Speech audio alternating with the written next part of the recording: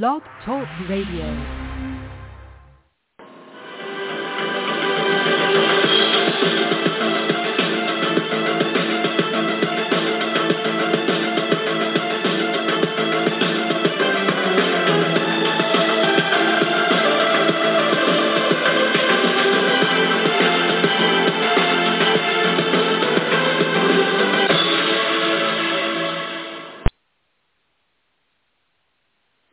Good afternoon, everybody. Unfortunately, we couldn't do this live on Monday due to a server error from Blog Talk Radio, but thankfully we are back up here today as this is the 418 Fire American Soccer Show, as we will now review the 1-1 draw between the United States and Wales in this World Cup group stage match. And it was a very interesting one. You can say a tale of two halves. And joining me right now, of course, currently Pac-12 sports announcer and former Fox Soccer Channel presenter and play-by-play man, Christian Miles. Of course, from World Soccer Talk, we have Robert Hay. And, of course, joining us a little bit later on, and hopefully he'll make it right now, Carter Krishnaiyer from World Soccer Talk, both of them from World Soccer Talk as we get ready for this one. As we've already said, 1-1 draw, tale of two halves. And, Christian, from your point of view, what did you make of this matchup between both the U.S. and Wales? I thought an excellent opening 45 and then maybe a little bit left to be desired that second half. Yeah, I think it's fair to say that's kind of been the consensus here. A lot of praise has been heaped on the U.S. for their display in the first half. I take a little bit of issue with that. While the play was good between the boxes, I don't think the U.S. offered up enough inside the penalty areas and had some questionable moments defensively. And second half, I thought the change being on the big, strong striker for Wales and pitting him up against that U.S. central defensive partnership kind of allowed them to play a little bit more directly. The U.S. didn't have an answer. I thought Rob Page got the best of Greg Berhalter in terms of in-game adjustments. The U.S. didn't have a response to that. And as a result, Wales looking like the team that was probably going to go on and win it in comparison to the U.S. So all in all, though, it's not doom and gloom. The U.S. do have a point, but this is, a point gain, but 2 points lost moreover, and the U.S. really should have come out on the victorious end. I would like to commend the Welsh. I thought they were brilliant. I thought they defended well by and large. Hearts of Lions, a team that was without its midfield general and Joe Allen. So a job well done to them and a tip of the hat to the Welsh. I got to say, Robert, and I do agree with Christian absolutely about that. And but on that first half, I mean, the U.S. was on fire. The U.S. was attacking. The U.S. was doing some wonderful things with the ball. They were just showing you why this young core is going to be dangerous for the years and years to come for the U.S. men's national team and for the U.S. program. I mean, what was about that first half that really excited you when taking on one of the top teams in the United Kingdom? Yeah, well, first, Daniel, great to be on with you. Great to be on with Christian, who I'm a huge fan of. So always want to get that out of the way first. One thing I did for this match was I mixed it up a little bit, and I actually listened to the UK broadcast. I wanted to get their perspective as to what was going on because, I just wanted to hear something different. And I'll tell you what, it was about as depressing of a first-half broadcast that I've ever heard, bemoaning, this is the worst that we've seen Wales play and so on and so forth. And I think there's something to that. I put on Twitter at halftime, I'm glad that the U.S. got a goal because there's no way Wales could play any worse than what we saw on the first half. I mean, this is a good side, world-class quality players when they're on, but they just showed no real, desire to bring the game to the U.S. And so that really played into the U.S.'s hands. And, in terms of attacking, prowess, and it played to some of the U.S.'s strengths. I mean, obviously Christian Pulisic was very good in the first half, really controlling the ball and giving the Wales some problems. And then, the Weah goal was just, a great I mean, that really shows what this team can do when given space to perform. And so I think what we saw in that first half was some of the good that this U.S. team can do, how its interplay and how its speed can really cause problems for teams. But I think we would be remiss if we didn't highlight the fact that Wales just came out with a horrible game plan and came out really flat and allowed the U.S. to do that. And I think, it sounds really conceited and full of myself to sit there and say I really wish we would have gotten a second goal against, our world-class, European side. But, man, a second goal in that first half would have been really, really great. As it turned out, a 1-1 draw is what we got. Mm-hmm. And Clark Krishnar, of course, is with us from World Soccer Talk, and he's going to give a little more in-depth as well because of his knowledge of what's going on with the players from Wales and that do play. The majority of the roster plays in the Premier League and, of course, the Championship, Football Leagues 1 and 2, as well as welcome to Wrexham. But anyway, Kartik, when you saw that Rob McElhaney is not here, so we unfortunately don't have him. But if I could ask you this, Kartik, what made you think when that starting 11 was brought out from the Welsh manager, did you feel that this was advantage USA right off the get-go, or did you think that this was going to be more of a challenge for the U.S.? Absolutely. I thought it was going to be advantage USA. And I want to echo Robert's sentiments. It's great to be on the show with Christian, who I've been a huge fan of for many, many years, going back to the Fox Soccer Channel days. And it's great to be reunited with Robert, who we've had a great partnership on these shows through the years, but haven't done one together in a number of years. So thank you, Daniel, for bringing us all together.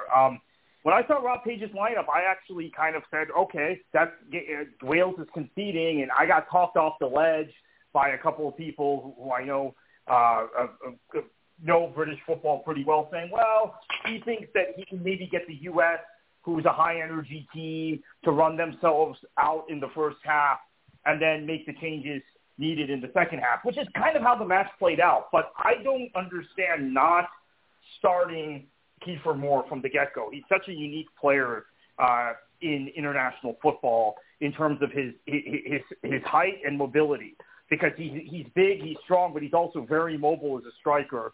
Then you can drop Bale a little deeper and maybe get him more touches. And then the decision to start Dan James over Brennan Johnson is who I would have started in that case, was also controversial. But yes, Christian makes a very good point also about Joe Allen, who is the heart and soul of the Welsh team, as much as we talk about Gareth Bale. He's the engine, being injured and not being a big factor in this match. But I do think it was advantage USA, and the U.S. handled that first half really well, and probably should have gotten a second goal at some point. And we know, as both Christian and Robert have said, that Wales is of a certain standard, both in qualifying and in the Nations League. Even though they got relegated from their group, they played the Netherlands and Belgium very tough in those matches. So they're of a certain high standard, and you knew you were going to see a much better Wales, irrespective of tactical changes in the second half. And when you have a team like that you know can beat you on the rope, you've got to finish them off, and the U.S. just didn't do that.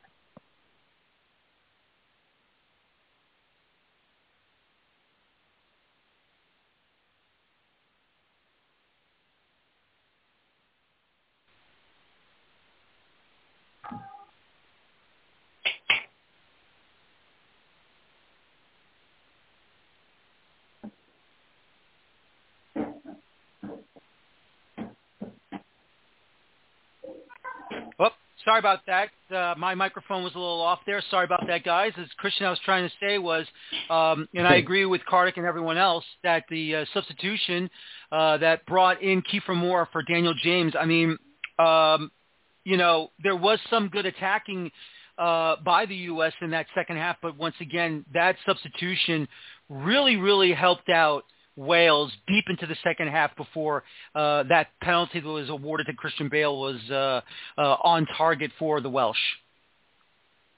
Well, first of all, where are my manners? Kartik, pleasure to be on with you. Been a fan of your stuff, and I really thought your commentary is always spot on and your observations. And Robert, pleasure to be on with you as well. Like we were saying, I mean, that was a game changer. That was an in-game adjustment. And credit to Rob Page, his team not only changed it up a little bit more direct, but he also changed their intensity. Whatever the halftime team talk was said should be bottled and saved for later. But we know that the Welsh are going to come play direct with a player like Kiefer Moore in there. He suits that style perfectly. The U.S. didn't have an answer for it, didn't cope for it, and you know what, long stretches in that second half were outplayed, and I'd have to say that, you know, the Welsh were the better team. But for my bone of contention here a lot with our media coverage, and I'm hearing it, analysis is that for all of this great play, and it was good play for the U.S. in the first half, between the boxes, there was one shot on target in that game for the United States. And for me, it's got to be better than that. You know, and we're not talking, you know, all due respect to the Welsh, we're not talking about, you know, a top-tier program. Yes, they are in a golden generation and playing extremely well, and no disrespect to them, but, you know, it's not like we're playing the Three Lions or we're playing, you know, Belgium or you know, a top European side. And so I thought the U.S., you know, kind of were outwitted, and that a lot of that's on Greg Berhalter. And also touching on a point that you were making about substitutions, you know, a lot of people clamoring for Gio Reyna when the U.S., you know, were, you know, in dire need of some creative inspiration for all of their play between the boxes. I thought Gio Reyna could have alleviated that and given them a little bit more incision, a little more quality and link play into the final third, and, you know, a nose for goal himself. So I take issue with the fact that, yes, it's great what you do between the boxes, but, you know, we know what happens inside those boxes often are the decisive moments and are what decide games. And for me, the U.S. just wasn't good enough in that regard. And, you know, hopefully that we'll see that alleviated up against an England side who, in my estimation, if we play like we did in that second half against the Welsh, we are in for big trouble because we will absolutely get torn apart by this English side. And I just think it's got to be better. And, you know, in the lead up and the build up to this World Cup, you know, much has been made about the number 9 and the center forward, and, you know, whether it's going to be Ferreira or Haji Wright or Josh Sargent or whoever's going to come in. And it's really glaring to me that lack of conviction in that final third is something that it's problematic. And Robert, just to go on the substitutions in the second half, and I do agree with Christian for the sense that not so much about Gio Reyna coming in or not coming in. Outside of that, which I do agree he should have been in the match without a doubt as a substitute. But the lack of awareness and urgency from Greg Berhalter's substitution patterns really, really bothered me. And I'm going to go all the way back to the home World Cup qualifier back in Tennessee, in Nashville, Tennessee, where Greg Berhalter, the only sub he made was in that first half to sub out Serginho Dest for an injury, and did not sub anybody into that match for a good 55, 60 minutes. From the Dest injury till it was too late when Canada equalized in that qualifier at home in Nashville. To me, Berhalter is lacking in awareness of when to sub and when not to sub. Yeah, it's interesting, and I feel like or at least you've talked about this on your show throughout, and, you know, qualification, and I'm in agreement with it. The substitute patterns tend to be rather confusing, I think, or head scratching at times. You know, I think it's important to touch on the Gio Reyna thing real quick. It's hard for us to know how hurt he is. Obviously, the player says he's 100% ready to go, because almost any player will say they're 100% ready to go. How ready to go he is, you know, I think that's a question. But if he's healthy or even close to healthy, I think, you know, as Christian said, you gotta put him out there. But just the timing, I mean, looking at the substitution pattern, you have, you know, Rob Page, who made the substitution at halftime to change the game. Obviously, that was necessary and smart because they couldn't keep playing the way they were. But, you know, if you look at the first substitution, you know, Brendan Aronson coming on in the 66th minute. My math skills are very bad, but that's about 20 minutes of Wales having changed the game. And that's an eternity in soccer. And, you know, I think that knowing that, as Casey Keller pointed out on the post game, you know, you have a number of players who are not necessarily getting the time that they may want or coming back from injury. You're perfectly justified in bringing on a quick substitution early in the second half for any number of reasons. But the fact that it was kind of like you had a number of substitutions come on, you know, Yedlin in the 74th and, you know, Morris in the 88th and so on and so forth, and Haji Wright in the 73rd minute, it just kind of spoke to a little bit of tinkering a little bit too late. And I think that's the disappointing thing is, Greg Berhalter is going to be stuck with this idea of, does he really know how to use his bench? And he didn't prove in this game that he didn't put those doubts to rest. Let's put it that way. No, he really didn't. And that's the one thing, Kartik, I think was the advantage for Wales was that, as we all saw, Berhalter, basically late with his substitutions. You saw a tired U.S. team being taken advantage of. And let's also say it as well. Even the bookings to Tim Ream that, wasn't good. Even the earlier bookings over to Weston McKennie and I believe also Tyler Adams, but I think it was somebody else that got booked. But I thought Tyler Adams got a yellow card in that match. Dest, thank you, Serginho Dest, getting that earlier booking as well. To me, that really hampered the U.S. from doing anything, important from the goal being scored all the way to where Wales already made their substitution to start that second half.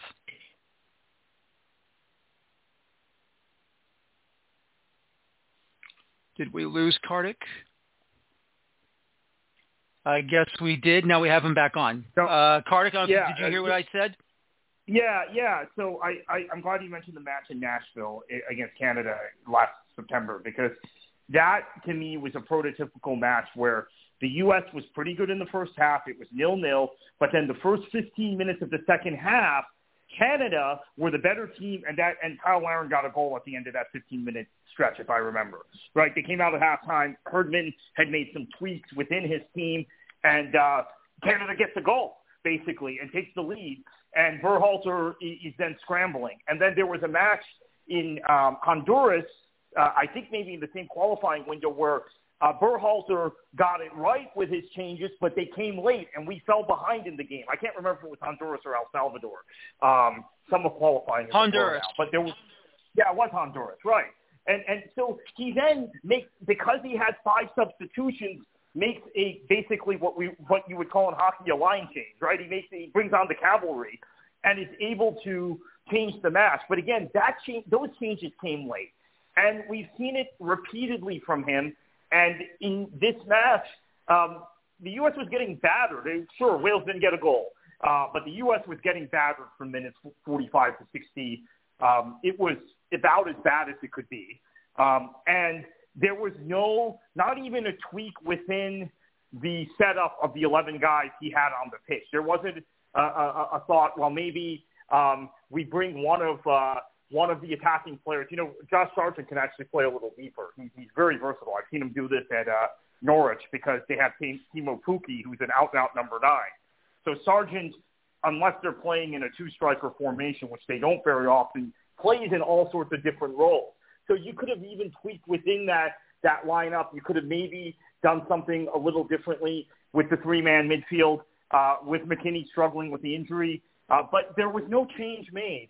And Matt Turner bailed the U.S. out, flat out, right? He made a great save and then did enough to put Kiefer Moroff on the ensuing corner to where he missed the target on what was basically a free header that was not picked up by the defenders, right? But the keeper did enough, in my estimation, just from watching how he reacted. So this is a recurring theme, guys, and it's something that Berhalter has to get right, because what we've seen with Berhalter is he either gets his starting 11 right, which we saw at times during qualifying, but then there's some strange substitutions, or he gets his starting 11 wrong, his tactics wrong from the get-go, and has to scramble and often does it late. So he as a consistent manager has not been able to put in a 90-minute shift like you expect your players to do at a high level in I don't know how long, maybe since the Gold Cup last year. It's been that long. Yeah, it probably has been. And Christian, if I can go to you with this, my problem with Greg Berhalter has always been he's trying to fit players into a system where this is not a club team. You cannot force players to play a system who are not playing that same system anywhere or everywhere else around the world.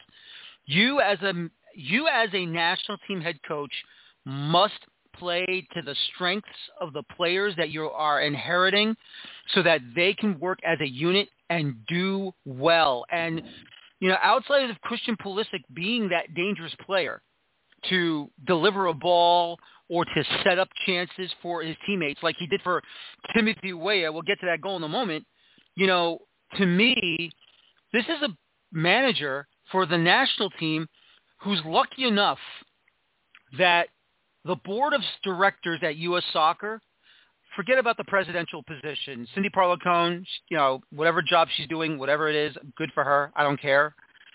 But she doesn't have the nerve to go out and actually do the job to fire a manager the way that a president of the U.S. Soccer Federation or any FA should if their managers for the national team are not doing the job they're supposed to be doing. Yeah, that's I think a discussion for another time. And as we find ourselves in the thick of this World Cup battle, and Berhalter for me is failed. Is his first test. I had to be quite frank. I'm very disappointed with the lack of response, and that I don't know who else to put that on but him. And while there can be debates made about substitutions and such, the fact that it was flat and it was checkmate and there was no response to that, and we can beat a dead horse and such, but the midfield need to be livened up. He brought on the likes of Jordan Morris because he wanted a little pace, a little more power, even though you've got a side in Wales that match up well in that regard. And you were looking at a U.S. team that had gone flat in the midfield at that stretch of the game. We're talking, in the last quarter of an hour. And it was in crying out for creative inspiration, in my estimation, as I thought Yunus Musa, just kind of ran out of steam a little bit. And Aaron McKinney had to come off. So that left a little bit of a hole in terms of, thrust and force. And it kind of affected the U.S. presence in the attacking half. And, you've got to have an answer for that. You have to. And if anything we've seen throughout this World Cup, these in-game adjustments, are proving to be massive for a lot of these teams here. We saw it, in previous games, and I think that is something that is a major barometer for any manager. And hopefully it won't be the case against an England team that is going to be well up for this fight. And as I mentioned earlier, it's got to be a heck of a lot better. While you want that same type of effort and its same productivity between the boxes, and much praise to the U.S. for that effort in the first half, but decisive areas, decisive moments, the U.S. needs to have that conviction, and we need to get that. And a lot of that falls on the manager. No, I agree. And let me just say this, Robert, to talk about that goal first from the U.S., I thought Pulisic delivered a hell of a ball. I thought Tim Weah did an excellent job to stay onside, to be on the inside of his defender. And then when he got to the ball, nice quick poke, slotted it home, and 1-0 U.S. And I really thought that we're going to see a big three-pointer for the U.S. until, of course, the moment that second half happened. We'll get to that in a moment. But still, though, Robert, great goal by Timmy Weah. And at the same time, how nice his father, the president of Liberia and the former Ballon d'Or winner in George Weah, taking time away from his presidential duties for his country to watch his son play in the World Cup. That was amazing. Yeah, I think there's stories like that throughout every World Cup, and I'll start there. And that I love the pictures afterwards. I love that story and the fact that obviously his father hasn't necessarily played at that at a World Cup, but be able to watch his son and score a goal is those are the kind of heartwarming stories I wish we could see more of at this World Cup, but we won't go down that road right now. Why we're not hearing those as much.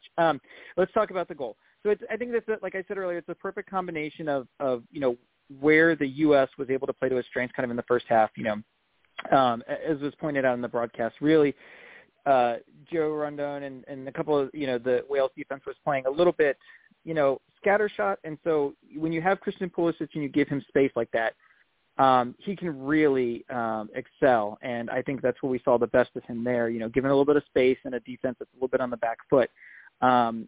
He was able to pick out that pass. And as we said with Timmy Weah, he was having a heck of a time down that side of the field in the first half. I thought he was really playing well. And as you mentioned, Daniel, just getting into a great position to receive that pass really highlights what the U.S. can do well when given the time and space and the defensive disorganization to do that.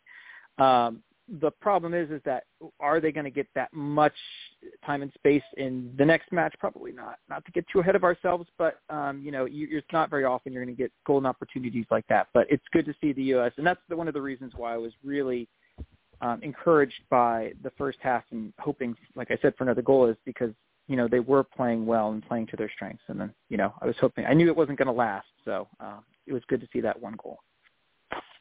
Yeah, and Cardiff, for Wales, they get their goal off a penalty from Gareth Bale. Who else but Gareth Bale? Of course, we saw that in the MLS Cup final for LAFC in second half stoppage time. Actually, I should say second half extra time stoppage time to make it 3-3 against the Philadelphia Union and force the penalty kick shootout. But Walker Zimmerman, honestly, I know he was trying to defend Bale when he got the ball. I think his decision-making to go into a sliding tackle was absolutely the wrong way to go because when you're going to take on Gareth Bale like that, you got to really challenge him head on, keep your feet above and not go right down to the floor because you're going to put yourself in a big, big heap of trouble because Gareth Bale is a very big player who will change a match very, very quickly if you give him the opportunity. Yeah, I agree with that, and I agree with that analysis. And he shouldn't have left his feet when he did and how he did, and it was a clear penalty. But I think a key thing to consider is that the U.S. had the action coming at them for so much of the second half. And Wales were winning the 50-50 balls. And we talked about Berhalter not making the changes when he needed to make. That at that point, you were seeing a mentally fatigued mistake by Walker Zimmerman. A mistake based on that he and Timmy Ream, his center back partnership had to clean up so much in the second half after having not to do very much in the first half. And I think those sorts of mistakes happen because you're mentally tired. They keep coming at you. Wales is desperate. They're throwing more and more forward. You somehow gotten through that first wave. We talked about minutes 45 to 60 where Matt Turner made a great save. Wales had a couple of other really good opportunities. Berhalter took his time making a change to try and change the trajectory of the match and adjust in midfield where Wales were winning every 50-50 ball. So I think this is partly a result of the lack of tactical change from Berhalter, to be honest with you, yep. And the inability to relieve the pressure that the U.S. defenders were under that entire second half. Wales was going to get a goal one way or another. It felt like that from minute 46 onward, it felt like that. And so it happened this way, unfortunately, for Walker Zimmerman. Yeah, no, I agree. And, that's the thing right now, guys, is that my issue with Berhalter has always been his lack of vision when it comes to what's being played in front of him. It's not just forcing players into a system that, for a national team is not supposed to happen. But when does he feel he needs to make the right substitutions at the right time? Because once again, it's not just that, this match was screaming for Gio Reyna.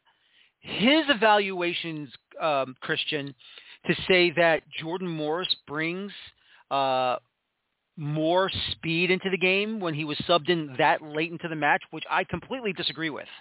Jordan Morris, to me, granted, he's able to run with the ball very well. He's able to get into spaces very well. But, to be honest with you, he's better moving without the ball. And at the same time, he's better being a target striker than actually using his speed with the ball to create a chance. He's a better target striker. He's a better movement without the ball guy to get that moment to score the goal, whether it's on the Sounders or whether it's on the men's national team. Because, yes, that moment is more for Reyna, who has the speed and able to attack when you need that second goal to retake the lead. Yeah, I think what Berhalter was thinking was he was as Wales was going to go and pressing for the winner late on, bringing on a player like Jordan Morris would allow the U.S. to counterattack with pace and power, and that's where we know that, Jordan Morris is at his best, is when he's, in transition, facing up and running at defenders and trying to play attack space. And I think that was his rationale. And I can see what he's doing that. But, aside from those moments, he's a player that struggles breaking down a low block. A lot of these U.S. players, I think, really struggle breaking down in a low block, particularly Christian Pulisic, which is, they made a lot of critical points towards his play has been tackled in overseas media. And one bone of contention I had as well with the substitution pattern, the likes of Acosta coming on from Musa. Clearly Musa was tired. I thought he should have come off a little earlier, and that's where people get into this Gio Reyna argument. You bring in, Kellen Acosta to get some control, get a foothold in midfield when the U.S. were being, outplayed in that direct fashion. But that was the sub I think that a lot of people were looking at and scratching their heads and going, okay, here we are. We're looking for 3 points. Wales is up and at us right now, and he wanted to get a foothold in the game and bring in Costa to just kind of lock things down. I don't think it worked, and that's where we were outwitted. I agree wholeheartedly with, Kartik's point where, you need to make a change. I mean, it sounds cliche, but a plan B, whatever you want to call it, you have to be able to make those changes and adjust to the situation that's presented in front of you, and we didn't. That's flat out. No, we didn't. In a World Cup, when you've got tight turnarounds, and you don't have a lot of time to work, and especially in this World Cup where there hasn't been much chance to really, work with these players in the lead up to it and work on systems, it doesn't really suit the strengths of a manager like Greg Berhalter, who's such a fan of the system and likes to have his players in camp for long durations. So, yeah, I mean, it was just a substitution pattern that I thought was mysterious. I don't agree with, and the personnel implemented. If Gio Reyna is not fit to go, then he should not be a part of the 18. He's in the 18, so he is available for selection. So that's on the manager. If he's not fit and you're worried about fitness issues, then don't include him in your 18. So, and that's where I have some issues with him and the way he's gone about his business. I'm not going to be doom and gloom on him. He's pushed a lot of the right buttons. I thought the 4-3-3 idea and from the get-go, I thought he picked a good team. I really did. A lot of eyebrows were raised with Ream. I thought Dest looked, Serginho Dest, great on the front foot, but, players were running at him, and several times he had it crammed down his throat. He looked very uncomfortable, shaky, and of course I thought kind of was the catalyst to the first substitution, or second substitution rather, bringing on Yedlin as Dest was on that yellow card. I'm trying to think ahead to the England game. So, yeah, there's some tweaks, and I'm sure the coaching staff can take a long, hard look at this video because there's a lot that they got wrong that they can get right, just in terms of organization, in terms of a tactical standpoint. Mm-hmm. No, absolutely. And Robert, just to go on a big moment, I thought, and obviously this can be said for football as you can also say for hockey. Know when to take a penalty at the right time, meaning, of course, a foul. Know when to take a foul at the right time when it's a smart foul or a smart penalty, because you're trying to prevent the opposition from gaining an advantage when you know that the numbers are not in favor for you. And Kellen Acosta, look, he did what he had to do to save Matt Turner from being exposed when he ran 20 yards off of his line to defend the ball to try and kick away. And if Kellen Acosta does not pull his man down, and yes, he got booked for it, but as we say in the business, that's the right type of foul you want to do. And you know what? That's the yellow card that you can accept, the fans can accept, media can accept, and your head coach will accept you because, you made a sacrifice to take a booking to save a goal. Mm-hmm. Yeah, absolutely professional foul there. Really smart play. And this is, like you mentioned, true in hockey and most every sport is sometimes you just got to commit that foul. But you have to do it in a way that's smart. You don't want to, hack somebody down and, get yourself a red late in the match or, miss. How many times have we seen a player try to commit a foul and just whiff completely? So it's a little bit harder than it looks. So credit to him for having the wherewithal to sit there and look back and say, okay, here's what I need to do to prevent, us from being in a really bad place and losing a point here. So I think you're right to highlight that, and I know many others have as well. It's a good, smart play. to preserve that tie. And I think that's one of the benefits of having some of these players.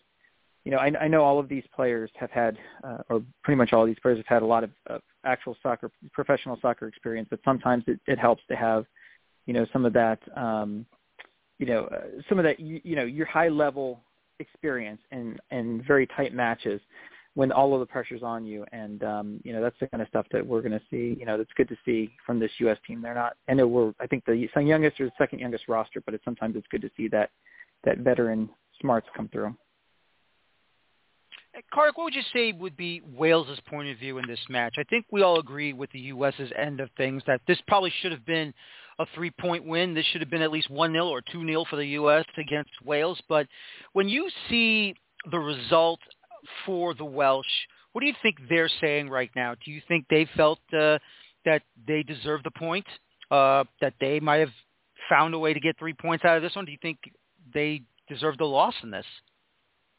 Yeah, so there's actually been in the British media a lot of talk about the foul, the tactical foul, the professional foul that Robert just spoke about regarding Kellen Acosta, which I think was perfectly timed. You take the yellow card there, you do what he did. I don't have any problem with it. But there's been some conversation in the British media, hey, that was really cynical, and the U.S. stole a point by doing that. Well, I guess you could say that because potentially they'll get that shot off. There's I think, considering it's Gareth Bale, there's a better than 50-50 chance it goes in the back of the net and Wales wins. But beyond that, there's been some conversation about Rob Page and the selection, and not just how tactically the mistake of not starting Kiefer Moore from the beginning and not having, in my opinion, the mistake of not having Brennan Johnson in there from the beginning also, but the lack of intensity, and that Wales had qualified with a lot of spirit and cohesion, and had, even though they had lost those matches I mentioned in the UEFA Nations League to the Dutch and to the Belgian side, two elite sides in world football, that they had played with this spirit and this fight throughout those matches, and that they came into a match against the United States, who are respected and are seen as a side that's dangerous, that they played so scared in their first World Cup since 1958. So, and remember, this is a Welsh side that has gotten out of the group stage in the last two Euros. They got to the semifinals of Euro 2016. So they're an experienced side at the international level, but they haven't been in a World Cup before. So there's a lot of analysis about that and thinking, okay, they could have won the match, but they'll take the point and move on. And now there is some talk that, look, maybe they're in a position where, because they get England in the last game, just from an emotional standpoint, what it means for Wales to play England, that maybe they're in a pretty good position, because maybe they're better positioned to get a point off of England than the United States is. So, assuming they beat Iran. So that's kind of been the talk in the British press from the Welsh perspective. They're relieved they got a point. They think they could have won, but they're also really not happy with how the match started and realized very easily they could have been down 2 or 3-0 at halftime. Christian, we talk so much about our players, our national team, and, the golden generation that just got started for this national team that Greg Berhalter is managing right now. I mean, we see what they do match in, match out, regardless whether you watch it on linear television, the streaming that's been going on through Peacock, Paramount Plus, ESPN Plus, beIN Sports Plus, whatever have you. When you would say that, I would say maybe more than half of this roster plays in Europe, and maybe a quarter of it is in England, or at least in the United Kingdom, through Rangers and Celtic, the Premier League, Championship, Serie A, Bundesliga, even in La Liga at a time. I mean, is this the most talented roster we have had maybe since 2002, before we had all these players going to Europe that dominated the U.S. men's national team roster? I think without question, in terms of individual, abilities, and in terms of individual accomplishments at the club level, this U.S. team is far more accomplished than any other U.S. team in World Cup history. What they've done as a team, that is the huge question mark. 10 of the first 11, were European-based players. But they have yet to prove anything. They have yet to do anything that the previous generation has done. That 02 team that was, not expected to do a whole lot was brilliant and came together with the right synergy at the right time. And, it was kind of everything aligned and through the brilliance of their organization and tactical acumen at the time and a little bit of good luck, they got as far as they did. But this U.S. team, we forget, Robert was saying how young it is. It is one of the youngest teams we've ever had. I think it's the youngest World Cup team we've ever put out. But, the inexperience showed to me a lot. When Plan A was working fine, but the change comes in, how do you adjust? The players themselves couldn't figure that out. They tired. And one thing I thought was really interesting, too, I mean, throughout qualifying, the U.S. doesn't see a lot of a team that plays in the fashion that Wales does when they go direct. And, they play with 5 at the back. And, especially when they kind of turned up the heat in terms of being on the front foot in the second half. The U.S. is not used to that type of football. They're not used to that type of opponent. They may get some of it at their club level, but as a team in the international stage, this team has not experienced that together as a group. There's no substitution for that. You need stability is the cornerstone of success, is what Arsene Wenger used to say, and the U.S. is developing that. So they have to go through that as a group together. And they're going to be a little wet behind the ears, and naivete is showing. And it showed, from the manager. It showed on our players.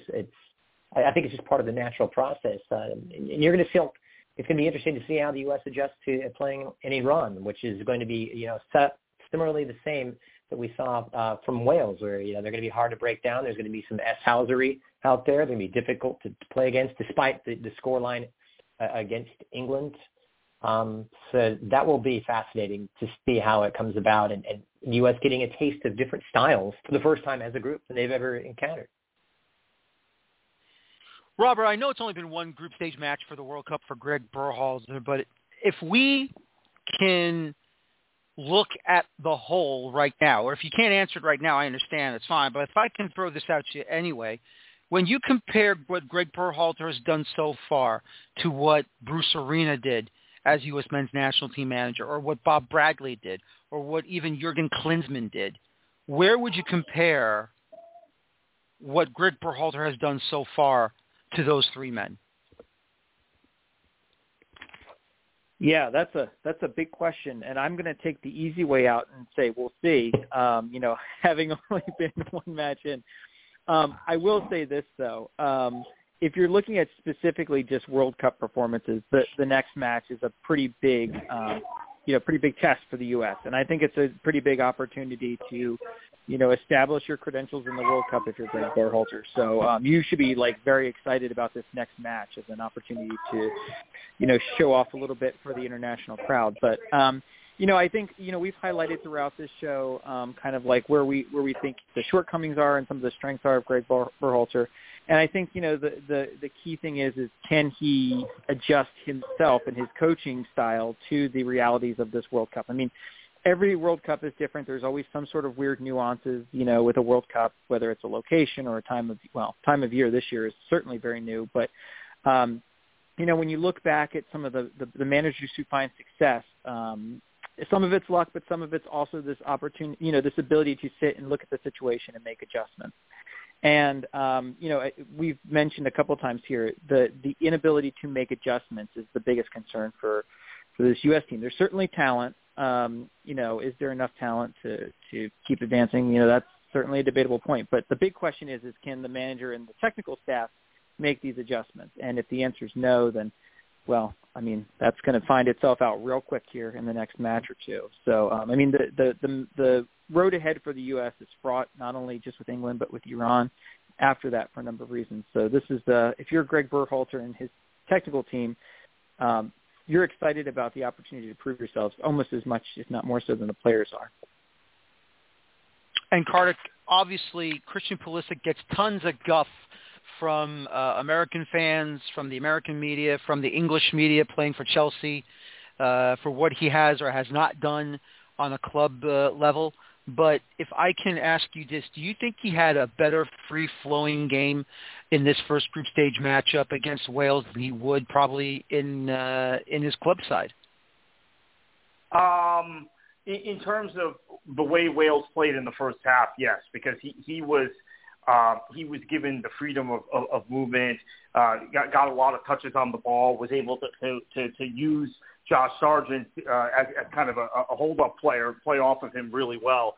Second half, very different. Wales were winning the 50 balls. They were winning the ball further up the pitch.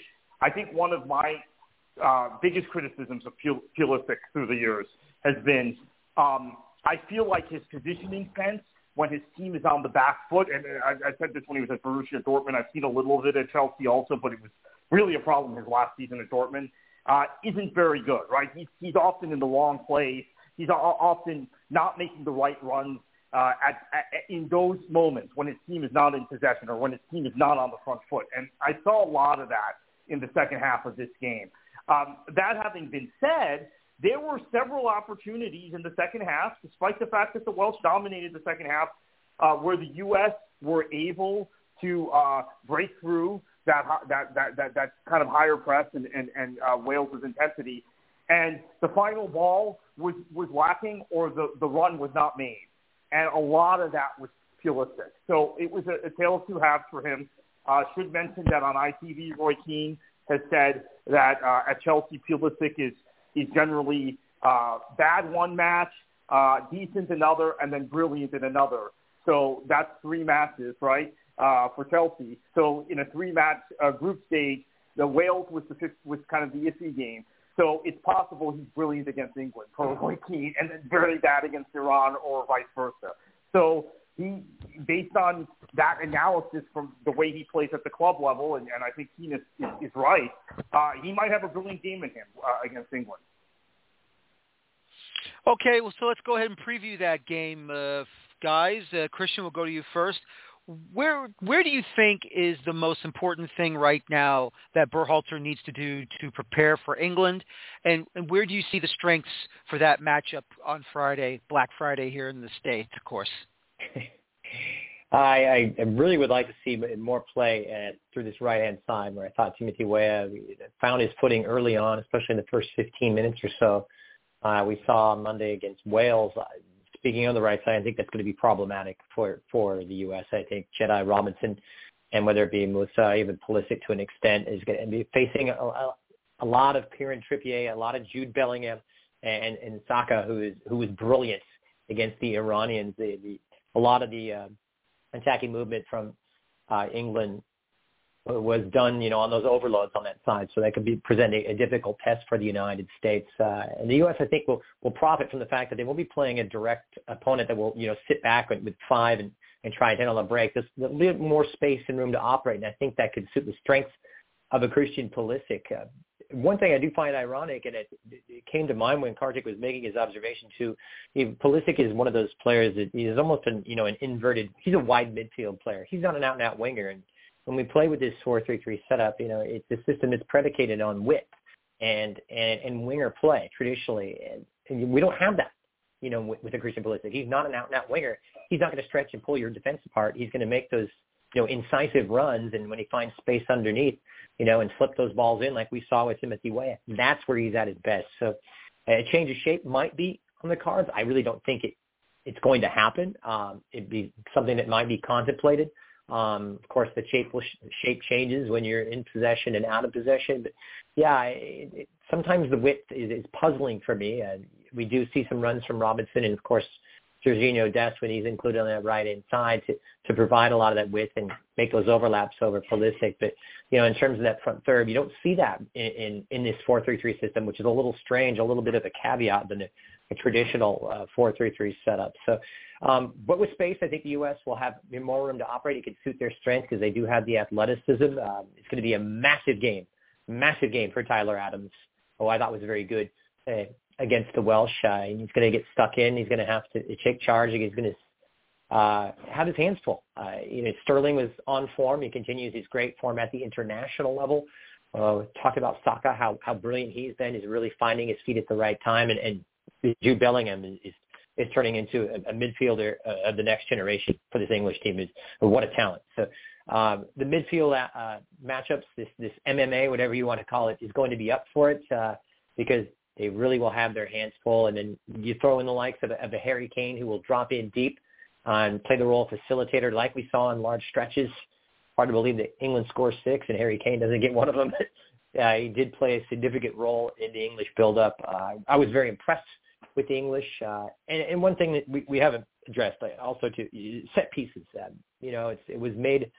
Much was made of it during the in-game commentary, and some of it that the U.S. will have to be on it, really have to be on it defensively. It's got to be better marking.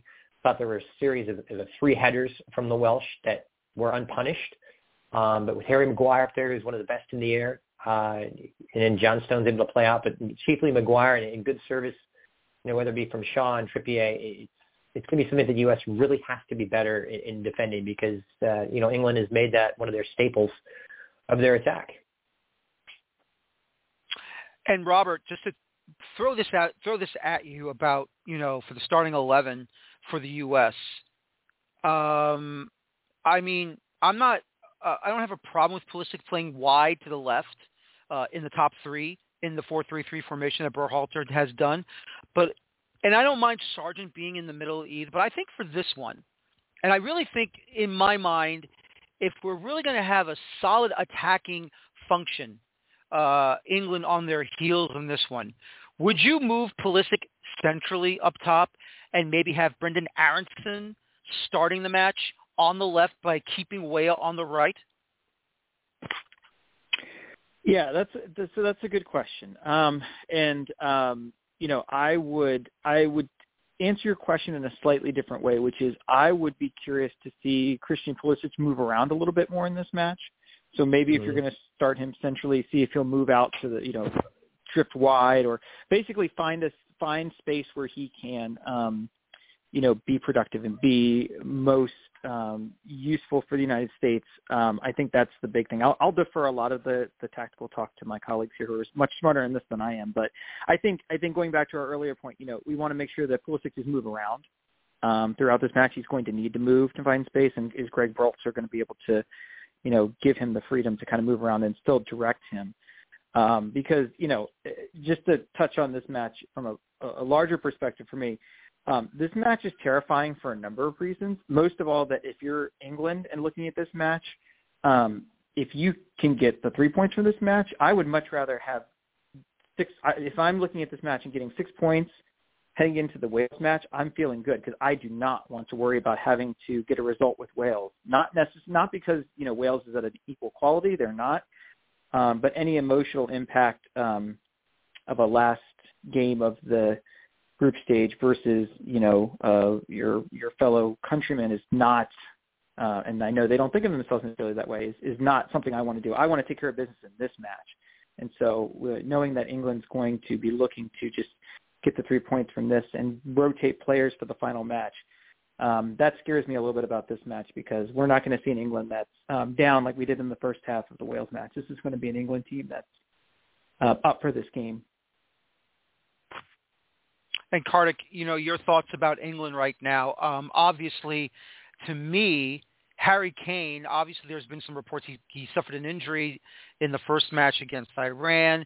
Is he fit enough to be into this one? What do you think is going to happen with Southgate running this English squad against the U.S.? And at the same time, on the U.S. end of things, if Tyler Adams is going to be marking Harry Kane in the U.S.'s area, I have to go back to the match between Leeds and Tottenham where, Tyler Adams, even though he tried to position himself to defend against Harry Kane, Kane was able to muscle him off a bit and get that goal, even though I still felt that shouldn't have been a goal in the first place for Tottenham because I thought Meslier was fouled in his little 6-yard box in the net and was shoved into the net. I thought that goal should not have counted, but outside of that, I just want to see Tyler Adams, if he is going to be marking Harry Kane, do a better job on the national level than what he did in the Premier League matchup a week or two ago.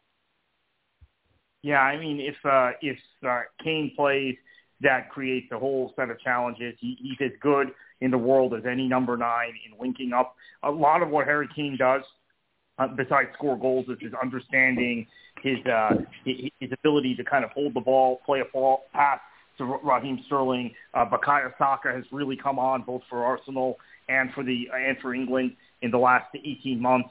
So very, very dangerous. If he doesn't play, I'm assuming it'll be Callum Wilson, who gives you another set of challenges, right? He's a player that can drift into wide areas. He's a player that I've seen previously at Bournemouth when he played for Eddie Howe, and then was playing for Eddie Howe again at Newcastle. But when he played at Bournemouth in particular, could drift into midfield and link up and have runners who are coming from wide positions make diagonal runs in behind him, and he would play a pass. So this creates a number of challenges for the U.S. defense. Christian mentioned how good Maguire is in the air. And another point on Harry Maguire is how good he is defensively in the air. His last season at Leicester, before he moved to Manchester United, they didn't concede a single goal from a corner kick all season because of how good Harry Maguire is defensively in the air. So if the U.S. is looking for a smash and grab, which may come down to a set piece, because we're assuming the U.S. will have lots of the ball in this match, maybe not as many chances in the run of play, Maguire, Stones, they're going to be big factors.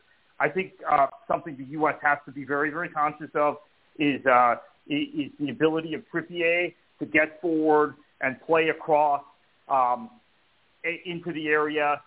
His set-piece taking ability, obviously no Kyle Walker for England, so that's a bit of a break for the United States. But there's just so much danger in this matchup. The one thing I do like about facing England is I think England's midfield does not have that sort of ball winner or destroyer you used to associate with England. So, or even kind of the really deep-lying playmaker. Declan Rice is not really a number 6.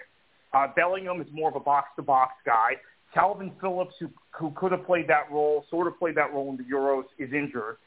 He's not at the World Cup. So they don't really have that guy, which gives the U.S.'s 3-man midfield an opportunity maybe to assert some control over the match. But I think outside of that midfield situation, and I should say, Bellingham and Rice are elite players. I'm not knocking them. I'm just saying that they don't have the kind of cover in midfield England doesn't that they do at the fullback position, even with Walker injured, at the wide positions, up top. They have stats in these areas.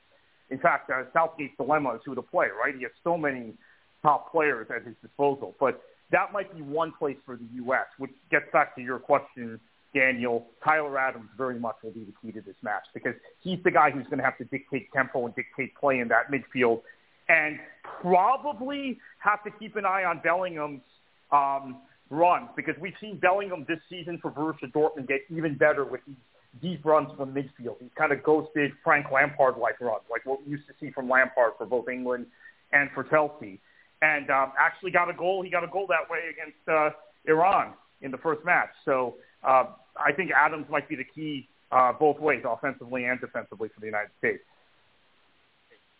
I agree with you there, Kartik. And you know what, gentlemen, this is going to be an interesting time. And this coming Friday, Thanksgiving Friday, Black Friday, as we all love to call it here, and it's more due to shopping prices and special giveaways. Unfortunately, I have no giveaway to hand out. But, you know, this is the third. This will be the third time in the history between the United States and England that they will be facing each other in a World Cup group stage match. We can't forget what happened in 1950 back in Brazil in Belo Horizonte, 1-0. South Africa in 2010, the 1-1 draw, and Rob Green, of course, with the howler, helped the U.S. get that equalizer. And this is a very big moment now because either this current squad for our side either continues it or England finally gets that opportunity to say, you know, they've beaten one of the jinxes that they have handled for such a long period of time. But, you know, we'll get to that on Friday when the match is over, and that will be seen live, 2 o'clock Eastern, 11 o'clock in the morning Pacific, as we get ready for the U.S. taking on the English on Fox for this 2022 FIFA World Cup. I want to thank again Christian Miles. I want to thank Robert Hay and Carter Krishnaiyer for joining me today. They'll be back with me on Friday for a post-game after the U.S. faces England in this World Cup group stage match. Gentlemen, thank you again for joining me, and have a good afternoon. Enjoy the holidays. Happy Thanksgiving to you and your family, and talk to you guys again on Friday. Thank you, gentlemen. Thank you. All right, and this is Daniel Feuerstein. Once again, thank you for joining us today here on the Feuerstein's Fire American Soccer Show. As always, please enjoy your football, and talk to you guys on Friday. Take care so long, and bye-bye for now. It is Ryan here, and I have a question for you. What do you do when you win? Like, are you a fist pumper, a woohooer, a hand clapper, a high fiver? I kind of like the high five, but if you want to hone in on those winning moves, check out Chumba Casino. At ChumbaCasino.com, choose from hundreds of social casino-style games for your chance to redeem serious cash prizes. There are new game releases weekly, plus free daily bonuses, so don't wait. Start having the most fun ever at ChumbaCasino.com. No purchase necessary. VGW Group. Void where prohibited by law. See terms and conditions. 18+.